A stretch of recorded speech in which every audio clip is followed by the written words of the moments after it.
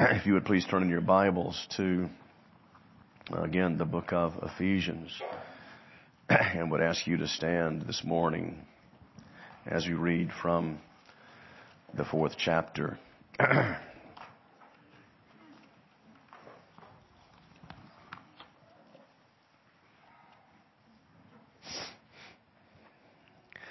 We're going to read again from 20 down through verse 26. Let's hear the word of the Lord. But that is not the way you learned Christ, that is, through greed and impurity. That is not the way you learned Christ, assuming that you have heard about him and were taught in him, as the truth is in Jesus. To put off the old self, which belongs to your former manner of life and is corrupt through deceitful desires, and be renewed in the spirit of your minds, and to put on the new self, created after the likeness of God in true righteousness and holiness. Therefore, having put away falsehood, let each of you speak the truth with his neighbor, for we are members of one another. Be angry and do not sin. Do not let the sun go down on your anger, and give no opportunity to the devil.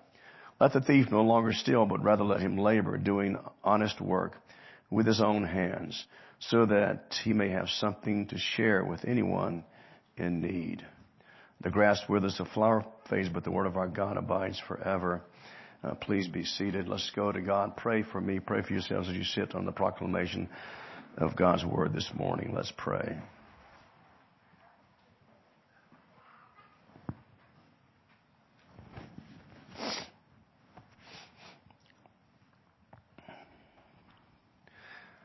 Our God and Heavenly Father, we would pray for your grace. Oh Lord, it profits nothing unless your Spirit blesses. Oh God, bless your word today preached. Be with your people. Our God, grant, Heavenly Father, the grace to put away our sin, to put away selfishness, to put away self-centeredness, to put away a lack of faith, our God. We pray that you would revive us.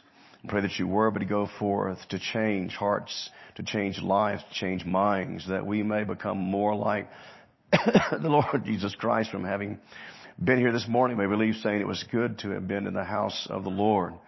The Lord work grace upon grace, we pray in Jesus' name. Amen. Just an aside that I failed to mention, but Ken and Carolyn are with us here. And then Dr. Nolan and his wife as well. Hadn't seen them for a while. I'm glad they are both here. And God gave them safety in their travels. As we read the Bible, we recognize, and Paul speaks of this in these verses, that according to what Scripture teaches, we are to be perfect as our God in heaven is perfect. We recognize that we never will be perfect. We can't reach perfection. We do not believe in perfectionism as some do. We know that we'll struggle with sin. The key word there is struggle with sin, doing battle with sin, not giving in to it, not giving up to it, not accepting it in our lives. And in these verses in the book of Ephesians that we are going to be considering this morning, you remember that it is the end product of the doctrine of grace, the doctrine of redemption, and the doctrine of sanctification, that once we are saved, God cares the manner in which you live. He cares what you think. He cares what you do, and He would have you to be obedient. He doesn't wink at sin. He doesn't turn His head away. But He notices it, and He does not like it. And again, to quote dear Bill Combs, who was such a dear, dear man, He takes your sin seriously. So because of what Christ has done in our lives, we read here that we are to put off the old man. And that is before we were converted, what we were like before we came to a saving knowledge of the Lord Jesus Christ, given ourselves to infidelities, given ourselves to ungodliness, sexual perversions, to greed and those types of things. Well, now we are to put those things off and put those things far away from us, for we are in the Lord Jesus Christ. And as we go through this text, we notice 3 examples that he gives us here of what it is to put off the flesh and to put on the new man. And the 3 things are that truth and anger and stealing. And we dealt with truth last week. We'll deal with it again this morning, just a little bit briefly. And because these things are important to God, they are important to you, or they should be important to you as well. There's a question, how much difference has your conversion made in the way that you live your life, the things you do think, the things you're committed to? Is your commitment to Jesus strong and firm? And so that above all things you desire to please Him. You desire to know Him more deeply, more so than the things of the world, more so than the things the world has to offer. For these things, as we know, are passing away. Are you committed, because of your conversion, to striving after the Lord Jesus Christ, to be like Him more and more each and every day? That we don't say, I had enough of Jesus yesterday, I grew enough yesterday, therefore I can coast today. And that simply is not correct. It is a striving, a constant going after and seeking to be like the Lord Jesus Christ day by day, moment by moment. And because the Apostle Paul sets these things out for us as an example of putting on the new man, well, they have to be important to us as well. And so this Bible dictates to us biblical ethics. And as those who are to be faithful to Christ, we are to incorporate the biblical ethics into our own lives. And the three examples, again, the believer must relate to one another on the basis of truth. Believers must relate to one another on the basis of forgiveness. And believers must relate to one another on the basis of being charitable. And these things are important for us because they are listed here in the Scripture. The first one then, and we looked at very briefly last week, and we'll look at very briefly this morning. Once so brief last week, but be briefly this morning, that we are to relate to one another on the basis of truth. And so that when we are converted, when we come to a saving knowledge of the Lord Jesus Christ, we then are to be committed to telling the truth. Lies are contrary to doctrine. Lies are contrary to the Word of God, contrary to the law of God. And we can see so easily how lies destroy the church. Lies destroy marriage. Lies destroy interpersonal relationships and in the work and whatnot. So Paul feels strong to exhort these people because they are now in Christ, because they are now in the kingdom of truth, if you will, because they follow the Messiah of truth. Then they are to seek to put lies away and falsehoods away. And I think it was Edward Donnelly that made the point that even in the way that we look, we can sometimes be deceitful. And we can deceive others. And it is to be that we're so committed to the truth, we want to give no appearance at all of being lying or being rather seeking to deceive someone in some way or another. And we looked at the Old Testament. It's like there's one prime example of a man who was very, very important in Old Testament history and in Old Testament redemption, and that was Abraham, who didn't lie but once, but lied twice about his wife, putting at risk the promise of the son, the seed to come, Isaac. And he lied to Pharaoh, and then he lied to Abimelech the king. She's not my wife, she is my sister. Well, she was his half-sister, but that's not the point. He lied to save his own skin. I am not married to her.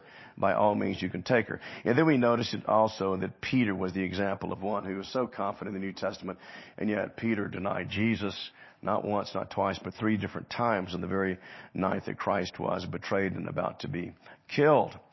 And so we put on truth. And negatively then, when we do not lie, in a positive way, we tell the truth to one another, and we do so in love. And the motivation for this, Paul gives us in the Scriptures, because we are members of one another. This would do so well for us to guard the purity of the church, to guard the unity of the church, if we remembered that we belong to one another in Christ. And listen to this. I think that we are closer in Christ than people who are blood kin, and one's a believer and one's not. So there's unity there in the Lord Jesus Christ. It brings us together as a church family. That means that we are to love one another. That means that we are to have the other's best interest at heart always. And it also means that we are to strive by all means to keep the unity there, and by being honest and being committed to the truth. And if I may read this quote to you, lying is not only wrong because it makes light of the intrinsic excellence of the truth, but also because it causes trouble, friction, and sadness in the church, the body of Christ. Does Jesus care how you conduct yourself in the church? Yes. Does Jesus care if you cause disruption in the church? Yes. Jesus care if you cause schisms in the church? Yes. And He hates it. Because it is the bride of Christ, and we ought to strive together in unity according to what the Scriptures teach us. Well, now, we get into the second portion of this, that we are to relate to one another on the basis of peace. As he says here, be angry and do not sin. Remember in the Beatitudes, Christ said this, blessed are the peacemakers. Well, we are called then to be those who establish peace in the church. We are called then to be those who see to it that so far as we are concerned, what the Bible says, so far as it is up to you, live at peace with all men. You can't make somebody be peaceful. You can't make somebody be free of anger. But so far as it is up to you, live at peace with all in the church of the Lord Jesus Christ. So Paul here says, be angry. And so a husband goes home and he gets mad at his wife about something. He says, well, the Bible says to be angry. And nothing wrong with that. One of my professors in USM said this in one of his classes, you can make the Bible say anything. And you can make the Bible say anything if you pull things out of context. Someone says, well, the Bible says there is no God. Psalm 14:1, there is no God. Psalm 53:1, there is no God. You can make the Bible say anything. But if you read the entirety of the verse, it says this, the fool said in his heart, there is no God. They are corrupt. In 51:3, the fool has said in his heart, there is no God. Again, they are corrupt. So be angry. But that's not the entirety of the verse. And do not sin. Be angry and do not sin. And in fact, he says this, do not allow the sun to go down on your anger. And an example, a fine example, the example to us of one who was angry and not sinning was the Lord Jesus Christ. In Mark 3:4-6, he said this. He said to them, he's talking to the Pharisees, is it lawful on the Sabbath to do good or to do harm, to save life or kill? But they were silent. And he looked around at them with anger, grieved at their hardness of heart, and said to the man, stretch out your hand. You're Christ healing somebody on the Lord's day. On Sabbath there in the New Testament. He stretched it out and his hand was restored. And the Pharisees went out and immediately held counsel with the Herodians against how they might destroy him. Do you see the exceeding sinfulness of sin, the exceeding wickedness of sin? The same thing happened when Jesus called Lazarus out of the grave. It said some there saw what happened and they believed. Others didn't believe. And they went and discussed how they might kill him. Kill the Prince of Peace. Kill this man who just made a man's hand who was useless to be useful.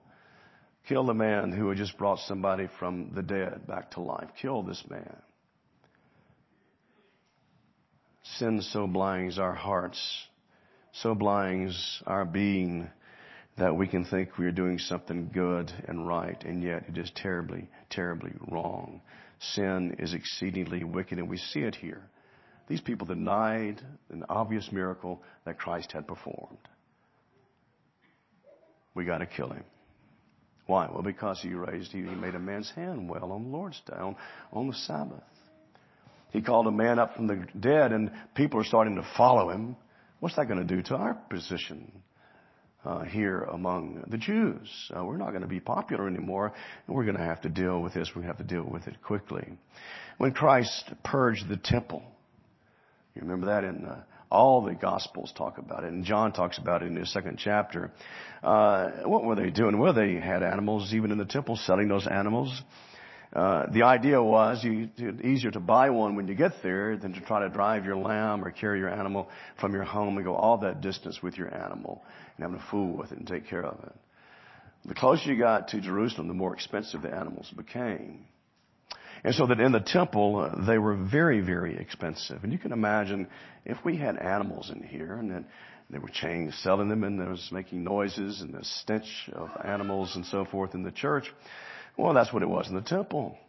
And they had money changers there because people that came a long way away, well, they would have to exchange their money, get their currency that was acceptable, and they would buy their animals. What did Jesus do?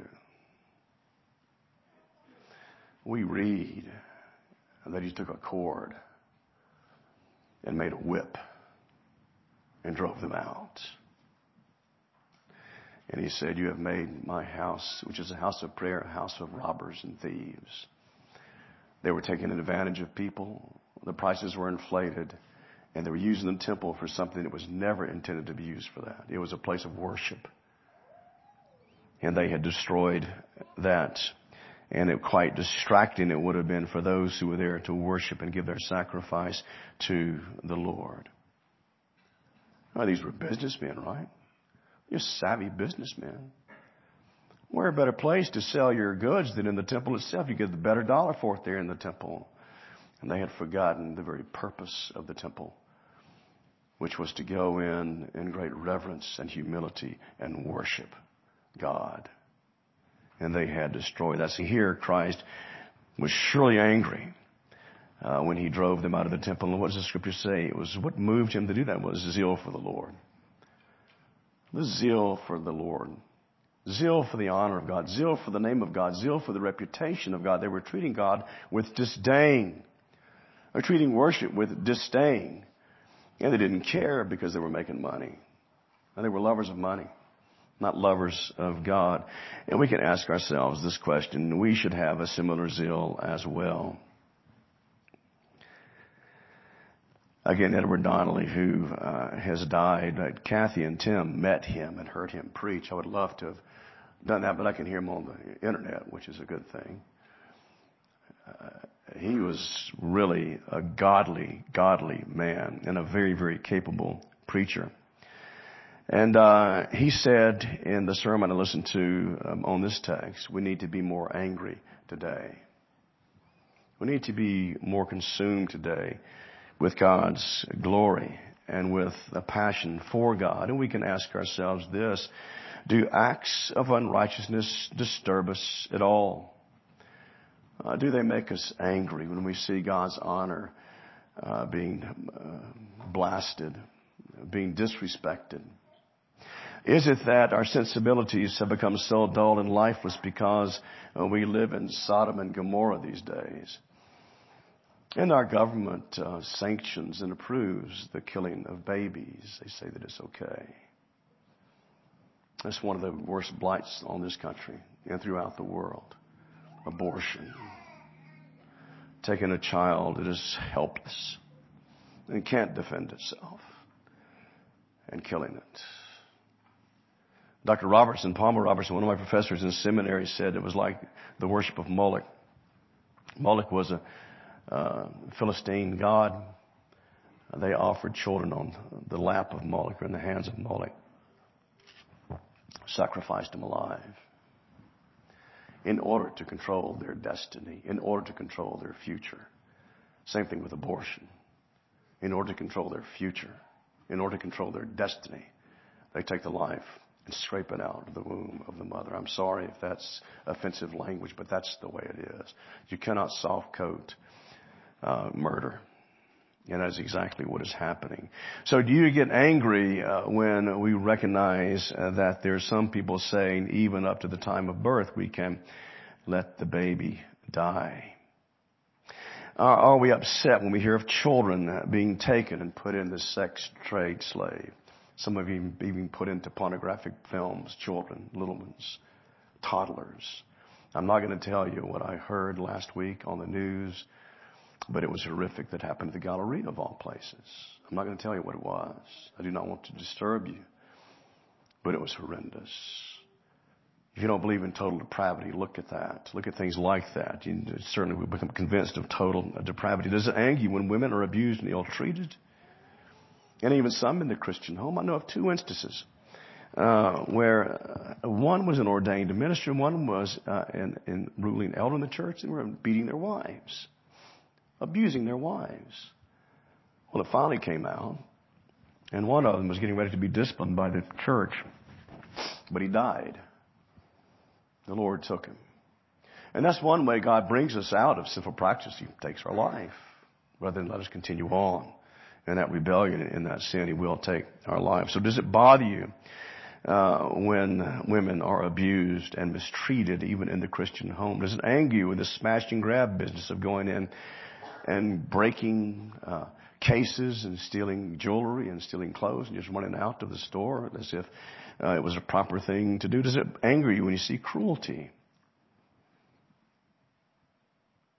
Edward Donnelly again said in his sermon, he commented that our society is sick because these things don't bother us. We have become inoculated against them. We have become accepting of them because they're just commonplace. We have to remember God is watching and God cares. And God says of these things, it's wrong. And I despise it. I hate it. I'm angry about it. If God is angry about something, so should we be angry about something. Our God that we love and that we service and worship. Blatant evil should make us furious. Blatant evil should make us furious because it is an affront to the God that we worship and the God that we serve. We've been lulled to sleep and oblivious to the dishonor heaped upon our Lord and our God. We need to open our eyes. We need to pray for God to give us the courage and the conviction to care about these things and speak out against these things when they happen. The Lord's name being taken in vain is commonplace today.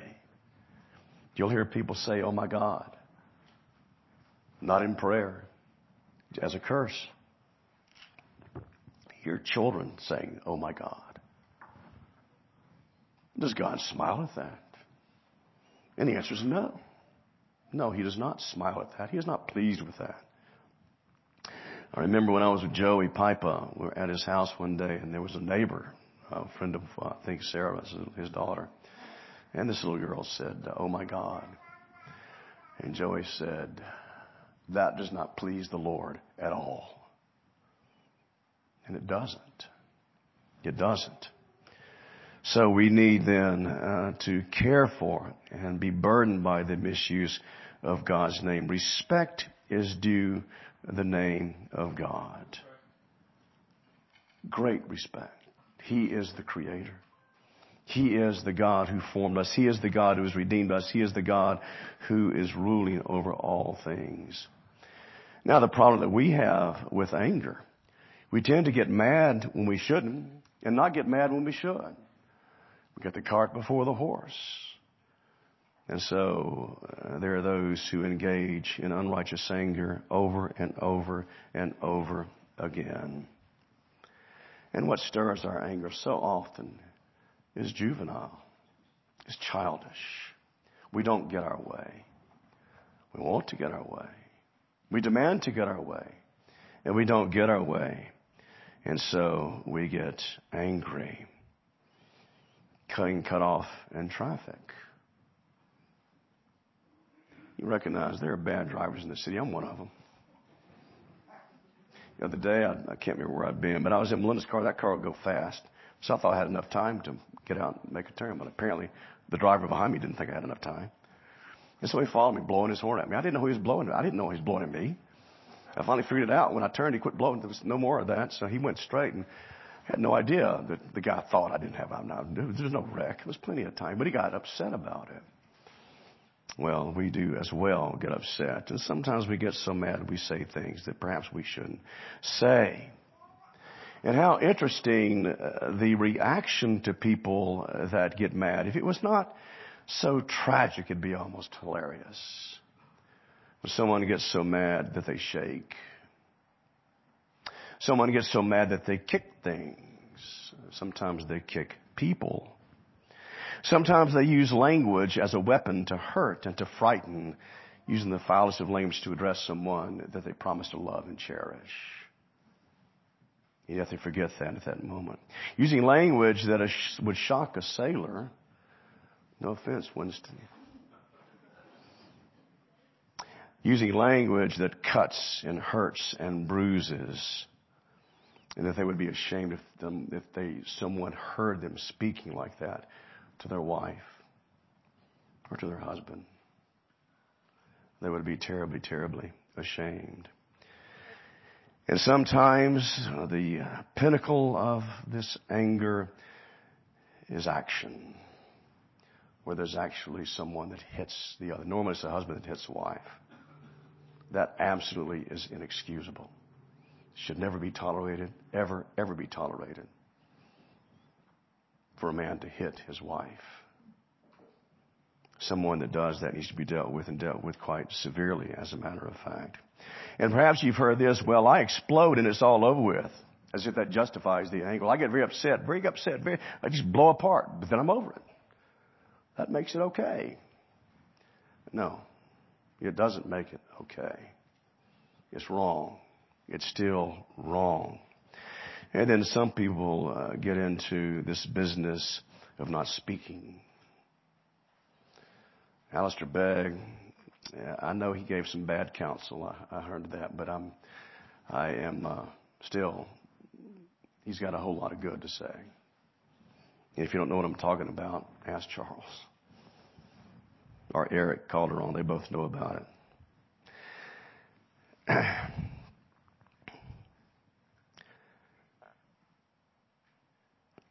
He said that there were people that get so mad, perhaps the one on the receiving end of abuse, they don't speak.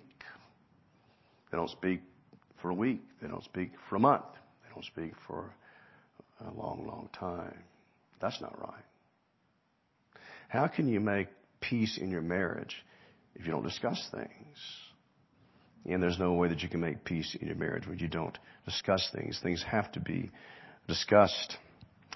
And I agree that sometimes it might be better to wait a while until tempers are no longer flaring to discuss matters. But after those tempers are down, and you should put them down quickly, then discuss and seek to bring peace back in the marriage or the relationship, whatever it may happen to be. And I think it is terribly misleading. If the magic fix for whatever it is that happens is the word, I'm sorry. That doesn't take away pain. That doesn't take away hurt feelings. And if it is a repetitive occurrence, we have to ask, is that a sincere apology? If it happens again and again and again. And if you say that's just the way I am just like that. I am just quick-tempered and that's just how I am. Well, hear what you're doing. You basically are saying that I am a brute like a dog who hates cats. And every time I see a cat, I just have to go after the cat. She's basically saying I can't change. This is a sin problem. I know that. I understand that. But I can't change. No, they're thinking I don't want to change. I don't want to deal with it. It's too much trouble. And so it goes on and on and on again and again and again. Seek God's grace and seek God's help. And take it seriously. God does. God takes it very seriously when you get upset and get angry and lose control. See here, Paul says, be angry and do not sin. How poorly we have that happen in our lives.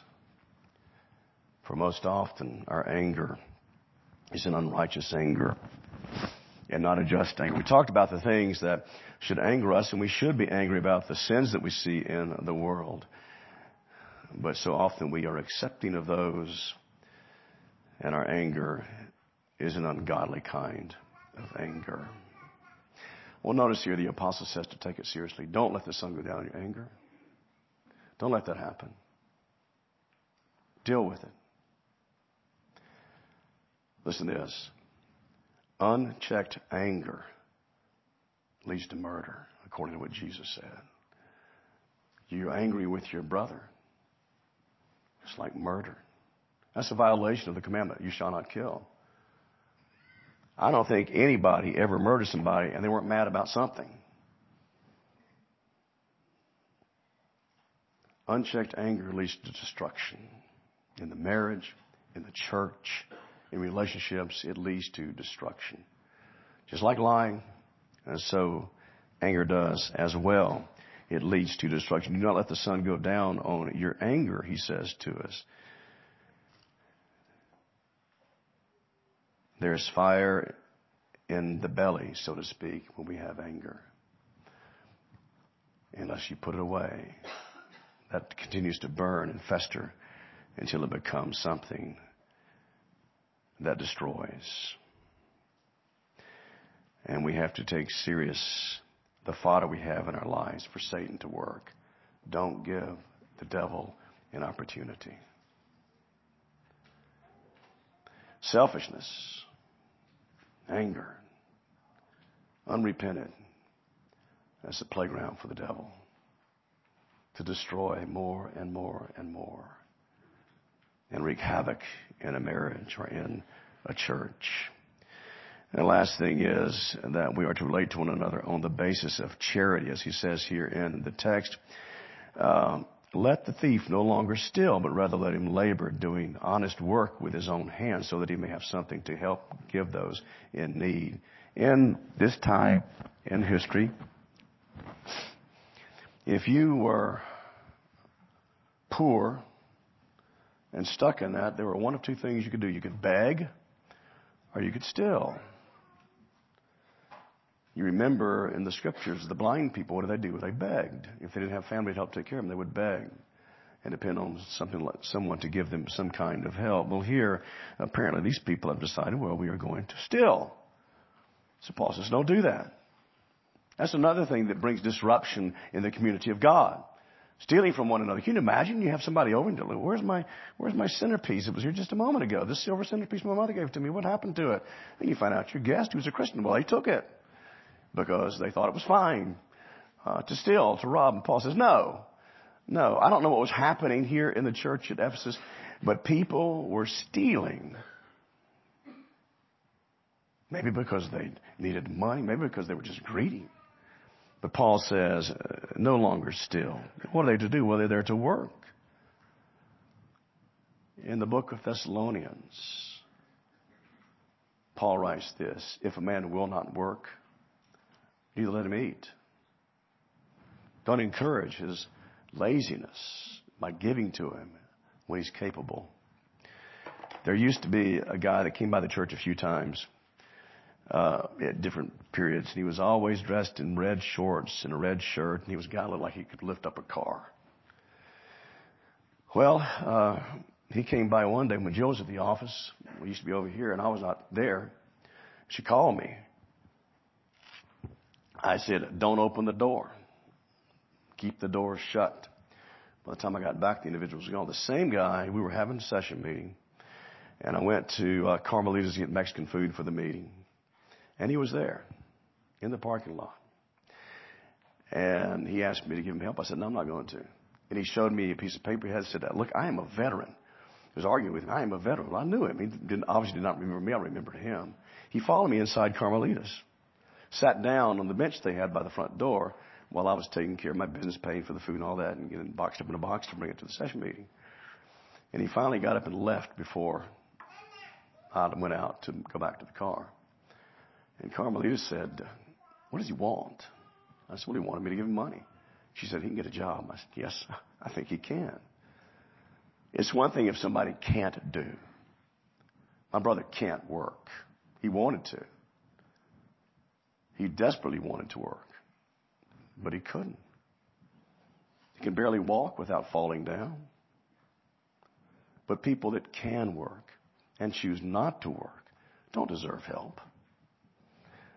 There are plenty of jobs in this city. Plenty of opportunities to work and labor. The Apostle Paul says, no longer steal, but work. And what do you do with it? He says, give it away. What nonsense is this? I'm supposed to work and then I'm supposed to give it away?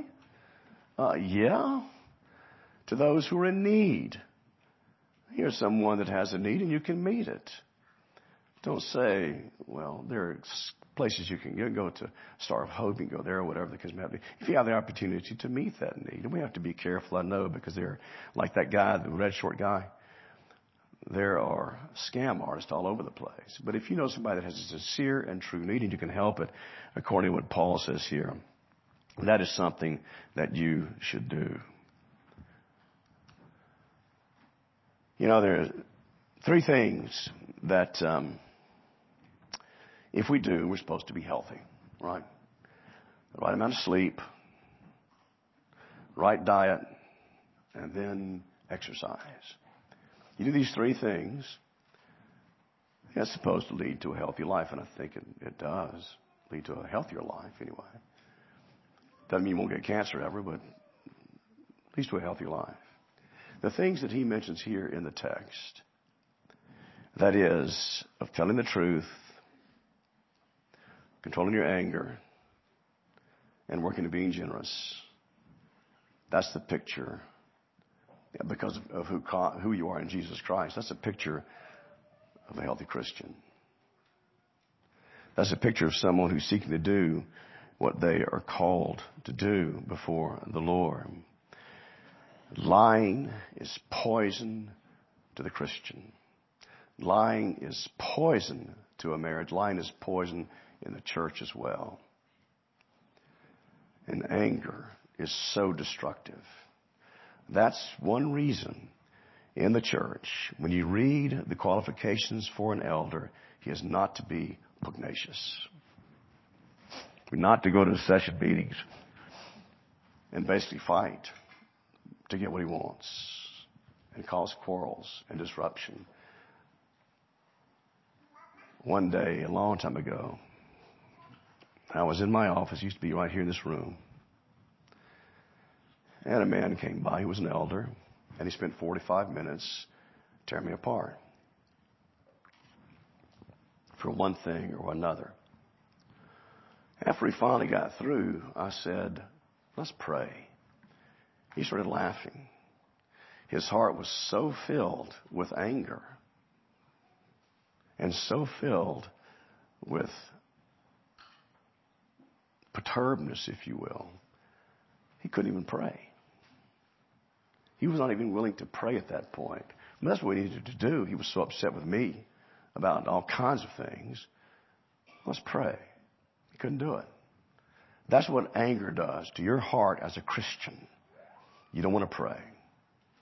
I've got so much violence in me, so much disdain in me, so much hatred in my heart, I can't pray. Well, that's very, very wrong. So again, you see the necessity in the officers, as it says that they are not to be pugnacious.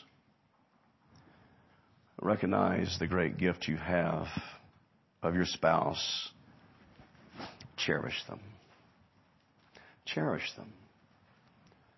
The Lord gave them to you. Cherish them. Speak kindly to one another. Recognize the great gift that God has given us in the church and seek to protect its unity. Protect the unity of the church. Consider others as more important than yourselves, and not to be angry and be divisive in the church, which is wrong. Do you know the Lord Jesus Christ as you sit there today? If you don't know the Lord Jesus Christ, these things are not important to you. What's important to you is you. Above all things, me. If you do know Christ, what should be most important to you is Jesus. And honoring Jesus. And recognize that this is not your church. It's the church of Christ. It's His church. And He cares how we relate to one another in His church. He's given us the guidelines. By His grace, we are to follow those guidelines for a healthy church. Let's pray.